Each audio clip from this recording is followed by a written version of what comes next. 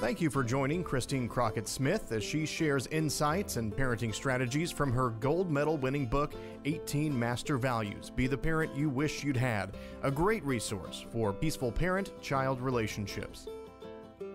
Hello there. Thank you so much for being here with me, whether you are live or whether you're watching this later. We're here today to talk about some of the values in my book, 18 Master Values, Be the Parent You Wish You'd Had. And I want to take a minute to thank my producer, Anna Xavier, to make sure I don't forget to do that because she's amazing and I couldn't do it without her. Thank you, Anna. And my guest today is Eric Hanson. Thank you for being here. Thank you. I really appreciate it. You want to tell them just a little bit about who you are as a parent?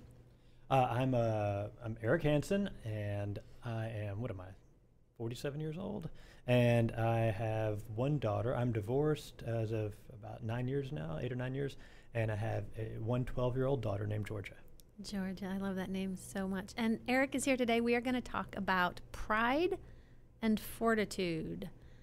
Two really interesting ones, although I say that every week, I think, because I think they're all interesting. But anyway, we're going to start with pride. Is that cool with you? Sure, yeah. Cool. So the chapter on pride has been one of the most controversial for me as I've been out in the world talking about it, because a lot of people who were raised with a religious background were taught that pride is not a good thing. And I actually kind of mentioned that in the book, that I get that in that context. Sure. But what I'm talking about is teaching our kids to acknowledge their strengths, because when they're able to say to themselves what they're good at, then that helps them know where to focus their attention, in my opinion. Do you have any thoughts about pride and teaching it to kids, or specifically Georgia? Oh, yeah. I think about that with Georgia a bit. She is an artist. Her mom introduced her to art and had a little art table for her when she was about 1, I guess, maybe a little over 1. And everyone thinks that I'm the one who influenced her to be artist, since I have that background. But no, it was her mom. And by the way, the thing I like most about what she taught her is how to clean up after herself. Yeah, which is hard for artists. Big points. Yeah. So anyway, Georgia she just liked drawing, and I always noticed she was paid attention to details and stuff like that. Even before she was drawing, she just picked up on little details, and that's kind of how I can be. But she started drawing a lot. We were just going through the divorce. She'd come over when I had her, and she just drew all the time. And she was like 2.5 or whatever. And so they wouldn't hold up to her standards today. Sure. But as a 2.5-year-old, they were fantastic. And she didn't have any inhibition. And something that I was careful not to do would be, there's always the, well, what is that? That's that people say, oh, don't say that to your kids. Tell me about that. It's the right way to do it. But something else that I was careful not to do is correct her. I never corrected her. If I really didn't understand what was going on, I might ask for some clarification. But I never corrected her, just because at that point, I figured it doesn't matter. Just let her have fun. So I don't know that it was some skill that I was exercising, this will be good for her if I don't criticize Somehow her. It felt intuitive. Yeah, it's like, just don't worry about it. Just let her enjoy herself. Good for you. Lucky Georgia. But she would draw, and we'd go, wow, whoa, that's really good. And sometimes we were genuinely impressed, because we just, all when she was a baby and couldn't talk, I was like, I wonder what's on her mind when she's babbling. Turns out it was stars and puppy dogs and kitty cats and rainbows and stuff like that. And so drawing is another thing. What's on your mind? And just comes out. And I was like, oh, I had no idea she was, that kind of stuff was in her mind. Or this is great stuff. It's interesting. And I would have never guessed it coming out of her. So anyway, we'd always encourage her. And I say I was at my parents' house during the divorce, and so oh wow, that's really good.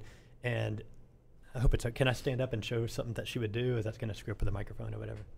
I'll just do that. Okay. So every time she'd show us her drawing, she'd get excited about it. And while we're looking at it, she'd stand by the table and do this. And just get she was just so enthusiastic. And I always joke that, she's going to be Oh. 40 and having her first art show, and there's going to be a table nearby, and while people are complimenting her on her work, she'd be bouncing up on the floor like that.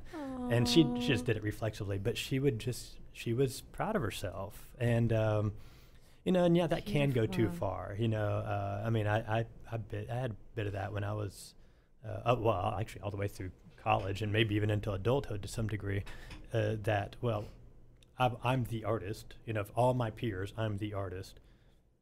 So, of course, I'm going to be the best one because nobody else is even trying, right? Everybody knows it. And that led to some disappointment later in life when I found out, wait a minute, why did this person in my art class get a better review from the teacher than I did? That's not right. Mine was so much better. And I still think that was the case, but I shouldn't have just automatically assumed I was going to be the best all the time, because there's other people who have practiced as much as me or more maybe. And it wasn't until I was an adult that I realized, oh boy, man, I'm just going to shut up because I'm not going to tell this person that I'm an artist, or a graphic designer in that case, because I'm embarrassed to show them my stuff compared to theirs. Theirs is amazing. So I got a little bit of humility later on. But that is I guess a risk of, having too much pride, is that you shut out the possibility of others being better. It kind of reduces the need to improve sometimes, because, well, why should I improve? I'm already good. And I had that growing up, and Georgia has that a little bit too, or has had that. She's more open to it now. But yeah, she just had so much. She had confidence, is what it was. Confidence is good. Yeah. And that's interesting that you mentioned that the flip side of pride is humility, and that's in the book too. That's one of the master values. And I personally, I don't think being too prideful can be dangerous until you start thinking that it makes you better than someone else. Yes. I think as long as you realize, and that kind of speaks to, and it's in the book about the abundance scarcity mindset, when you realize there's enough for everyone, and Yeah. it doesn't have to be comparative nor competitive, that you can be proud of what you produce, exclusive of what anybody else does. So it sounds like you got a little bit into where you were comparing and you were being competitive, and you're right, at that point it can be a little bit not beneficial. I don't know if dangerous is, I think I said dangerous. I don't know if that's really the right word. There's different levels of it. Like I think the first level is I'm setting myself up for disappointment when I find out that someone, that I'm not the best. Yeah. It's just a little heartbreaking, Oh, I thought it was. So that's a very low level of danger. Higher up on that would be where I don't take advice from people. That's not dangerous to anybody really except me, but it's not really dangerous, but it is heading toward that direction. And then I think even the most ultimate dangerous, as far as art goes anyway, isn't still dangerous. It would be like just people just don't like you, because you're such an arrogant person, Right. So that when I say dangerous, that's what I mean. It's Right. And when pride yeah. goes into thinking better than, then it is offensive, and it does turn into arrogance. And, Right, and right. you mentioned confidence earlier. There's that fine line Yeah. between confidence and arrogance. And, Yeah. from when you're raising kids or you're around kids or even adults, I actually was listening to something this morning about narcissism and that whole word. And the conversation was going along the lines of confidence. Like, what is the difference in confidence and too confident? And I personally believe it's when you move into arrogance, again, like we were talking about with pride, when you think you're better than somebody else. Sure, yeah. Yeah. It's And like be there as can- confident as you want to be, as long as you leave room for other people to be up there with you. Yeah. I think there's better than others can be objectively measured. Like I can jump higher or something like that. But is higher better? Well, better at something. If I'm better Yeah. at getting higher, then yes. Yeah, So yeah. I think that can be a thing. But yeah, when it's a matter of screwing up relationships over it to some degree, and I'm not talking about like romantic relations. I'm Right. talking about interaction with other people. Right, That's when right. I think. Right. Yeah. I think there's probably some other stuff too that could be inconvenient, dangerous or whatever. But yeah, so she got really confident at it, and sometimes she thinks, "Oh, I can do that," and then like, well, it's maybe not as good as I thought you'd do. I don't want to say that necessarily, but you know, or maybe she doesn't, maybe it doesn't come out as good as she thinks it's going to be drawing wise, you know, but which is the most important, like her personal opinion of it, right? But but what's most important to her, if she's working for somebody, it's, you know, what they want is the most important for her.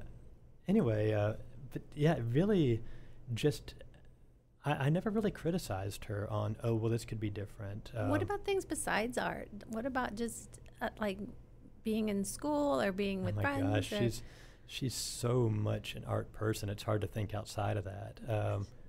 I do remember one time. I don't know if this has to do with pride, but this is the first thing I can think of that doesn't really have everything to do with art. It has something to do. But in second grade, I think, she wasn't really paying much attention in class.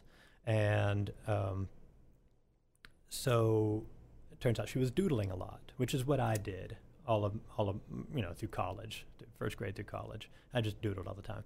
And so she was kind of getting called on the carpet for that. And so one time I was driving home with her, and, you know, she's like 6 or 7 or whatever. And I said, so what's going on? And, well, I doodle. And I said, I'm not going to tell you what you're thinking, but here's my experience in that. It's like I would be in class and I'd get this idea of something. Oh, I'd love to draw that. If I don't draw it now, I'm going to forget about it. So I'll try to draw it while I'm supposed to be paying attention. Well, first of all, the doodle didn't come out that great because I can't put my whole effort into it. Right. And then I miss out on class, meaning I have more homework that night, meaning I don't get to draw as much in the evening. And so nothing really great comes out of it. But I realized later, and I started thinking about this before this came up, because I had a feeling it was going to come up several years before it came up, because I thought she was going to be like me. So I was like, okay, how do I handle this? So how will I handle this if it comes up? So what I told her is, you know, for if you have that, and I'm not saying you do, but if you have that, oh, I have this idea, I got to put it down right now, or I'm going to forget it. So don't worry about it.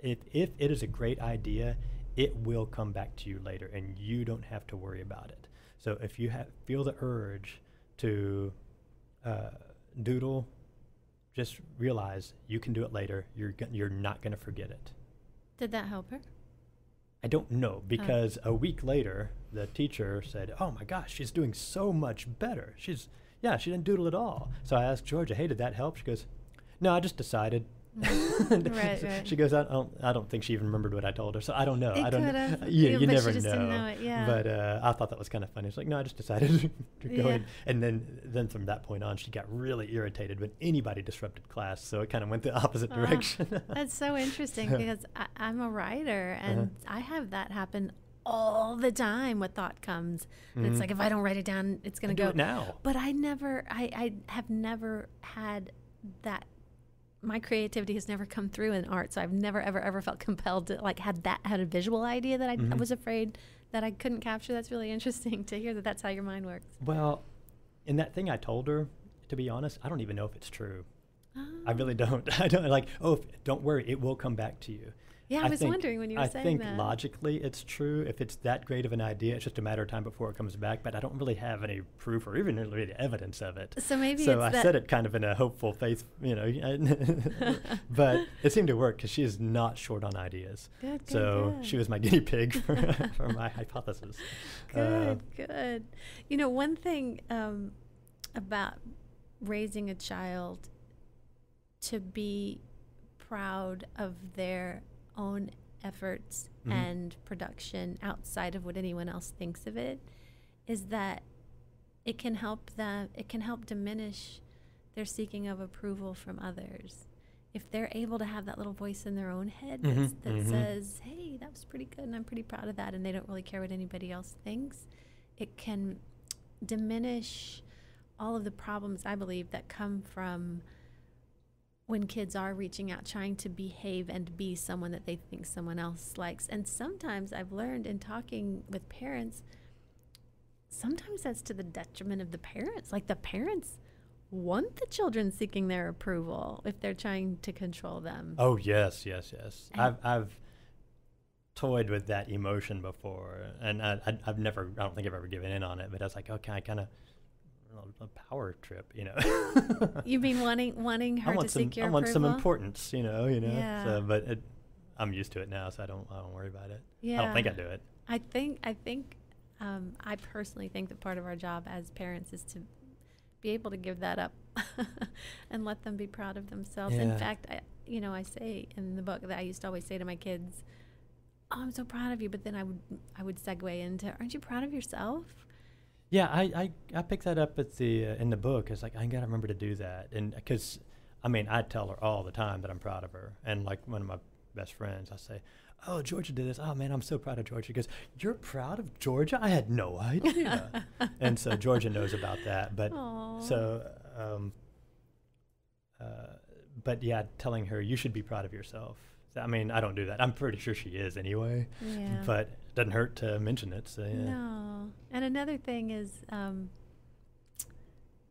when you can keep it in your head and not have to let it come out of your mouth all the time, like when you can feel really good about any aspect of your life, whether it's being a good artist or a good business person or a good friend or whatever it is that you're really good at, to be able to measure the spaces and the times and the relational times when it's okay to share that and when maybe you keep it inside, like you were talking earlier about your art and being better than someone else or not. And sometimes if you've won 12 gold medals, let's say in an art competition, and you're in the presence of someone who just won their first one, maybe that's not the time to say, I know, I won 12, Yeah, so helping our kids, that's a delicate little dance to learn, and helping our kids as they're out, as we watch them interact and relationally respond to other people in their lives, to help kind of make them aware of when other people are doing it and how that feels.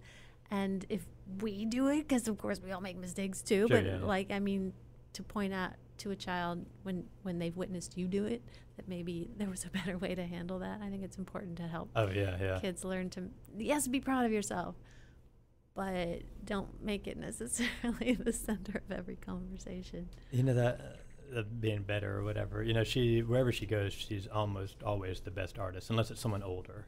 Wow. And and I say best by a subjective viewpoint, but usually she's deemed to be the best one. But because she practices all the time. Started when she was 2. Come on. So, but as a result of that, she'll see someone else drawing and she'll say, "Oh, Daddy, it was bad." I'm like, "Okay, Georgia, nobody practices as much as you do, so just go ahead and get used to that."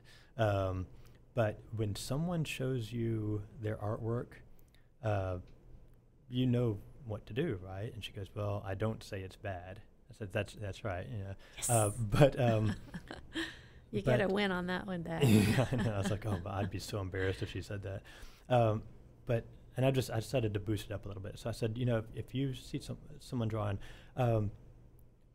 find something that you can give them a genuine compliment for. For instance, let's say she draws cartoons a lot. Let's say they're drawing cartoons and their layout is terrible, their colors are terrible, their line work is jagged, they're inking or whatever. But look at that, they put a little sparkle in the eyes. Then if you even kind of like that, then you latch onto that and say, "Look, you put the sparkle in the eyes," and just give them something. Because that's how you got good. You got good because of me and Mommy and Grandma and Grandpa and everyone telling you what you did good, and then that made you want to do it more, and then you got better at other stuff too. And that's how you make people better. And that's, I think, such a beautiful life lesson, Eric, not just for art, right? Because it helps everybody. Every human in the world has something that they're good at or something they're bringing to the table, some talent that makes them desirable. And to be able to assess other humans, not just art, and be able to find, like, they really pissed you off and they stole your purse and they tripped you, whatever. Right. But they're really good with animals, or, to be able to find... Well, they have good taste in purses. They are in good... Yeah, that, right? You can find that. Hey, at least she has good taste in purses. That's right. That's a good one. If you don't mind, can we switch to Fortitude? Yeah, sure. The other chapter that we're here to talk about today. Yeah. Cool. to me, it's interesting being out talking about fortitude means a lot of things to a lot of different people. And one thing I've learned is that it's not a word people use that much. So for a lot of people, they have to kind of sit and think about it before they even know what fortitude means to them. But to me, it's, in the field of positive psychology, there's a lot of research about resilience, which is, if you take two people to whom the exact same horrible circumstances occurred, one might wallow in it for the rest of their lives and one might rise above it. And what is that difference? And that's kind of what fortitude is to me. It's learning to look for the lesson in the darkness, to understand that nothing that happens to us stops us until we decide to let it. Yeah. And helping kids understand that. I was at a Glennon Doyle conference 2 weeks ago in New York, and they talked about how my generation of parenting, the memo we were given was protect them at all costs. Yeah. Don't ever let a drop of rain land on their head. Don't ever let anything bad ever happen to them. And we were raised with that message from commercials and everywhere, and that doesn't serve our kids. That doesn't serve our kids. Being there with them when they fail or when bad things happen to them, and holding space for them to go ahead and feel that and be angry or sad or whatever, but then help them see that they can rise above it and point out to them when they have, so that they can learn how strong they are. Sure, yeah. I think, again, back to positive psychology, Marty Seligman's book, The Optimistic Child, he claims that he can vaccinate kids against depression just by helping them see the light at the end of every tunnel. I could see that, yeah. Can you think of any example of anything that George has gone through? I guess your divorce had to be a challenge for her. Well, she was 2.5, and so she really doesn't remember. Know any different. Yeah, I mean, to a baby, everything's normal. And she's had a lot of success with art, obviously, but is there any aspect of her life that... The one thing I can think of, as far as is she strong enough to go through it, was something when she was pretty little, like 3, maybe, I think 3. We'd go out for a walk and just around the neighborhood. And this isn't probably as big of a deal as, huge of an example as you had in mind, but, excuse me, I remember going through it. At the time, she loved climbing upstairs. Climbing upstairs, going back downstairs, climbing upstairs, going back downstairs. So we were walking around the neighborhood, and there's this sidewalk up to someone's front porch. Every time she walked by one that had stairs, she wanted to climb up the stairs. And it was only like 4 steps up. She'd go up and then go back down. She was like 3. Loved stairs. Well, one time, she's going down the stairs and trips, just... Oh. And my first reaction was, I think she's okay. She looks okay. She might have gotten scuffed up, but no broken bones or anything like that. Not that big. And my first thought was, what do I do? Do I rush down and try to help her and go, oh, no, are you okay? Because what I think will happen on that is that's going to signal her to cry. Right. Or do I just act like it was nothing and risk coming off as callous and that I don't care? Right. I decided to go with the latter and just be prepared to come in if something happened. And so I stood there. I didn't flinch and go right toward. I mean, I was only like 5 feet away anyway, but I didn't dive for. I didn't go. No, I didn't make any sound. And she immediately kind of raised herself up and goes, "I'm okay." And I said, "Okay, I just want, are you sure you're fine?" And then I could ask, "Are you good? Are you all right?" and stuff like that. But I didn't want to. As far as I was concerned, I didn't want to put that alarmist, something bad happened, now I got to go off the rails. Right. When it might not be the big deal. Assess it and then see if it's a big deal. Don't just assume I fell, I skinned my knee, now it's a big deal.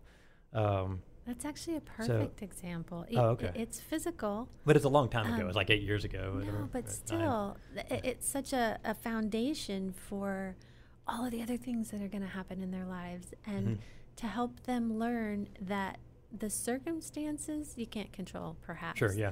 The people, what other people around you are going to do, or what's going to happen in a moment or a situation that you can't control, but you can always control how you react and respond to it. Mm-hmm. And helping kids understand that if they do have a meltdown in a situation, to kind of talk them through afterwards what really happened and what their response was and what their response could have been. And there's always so many variables, but to understand that they get to choose how they respond, even when they can't choose what happened. That empowers them, hopefully, if you do it enough times, in the next one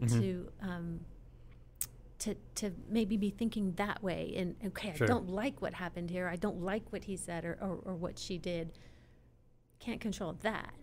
But I can decide if I'm going to fire back at them or if I'm going to walk away or if I'm going to try to find something to kind of smooth it over.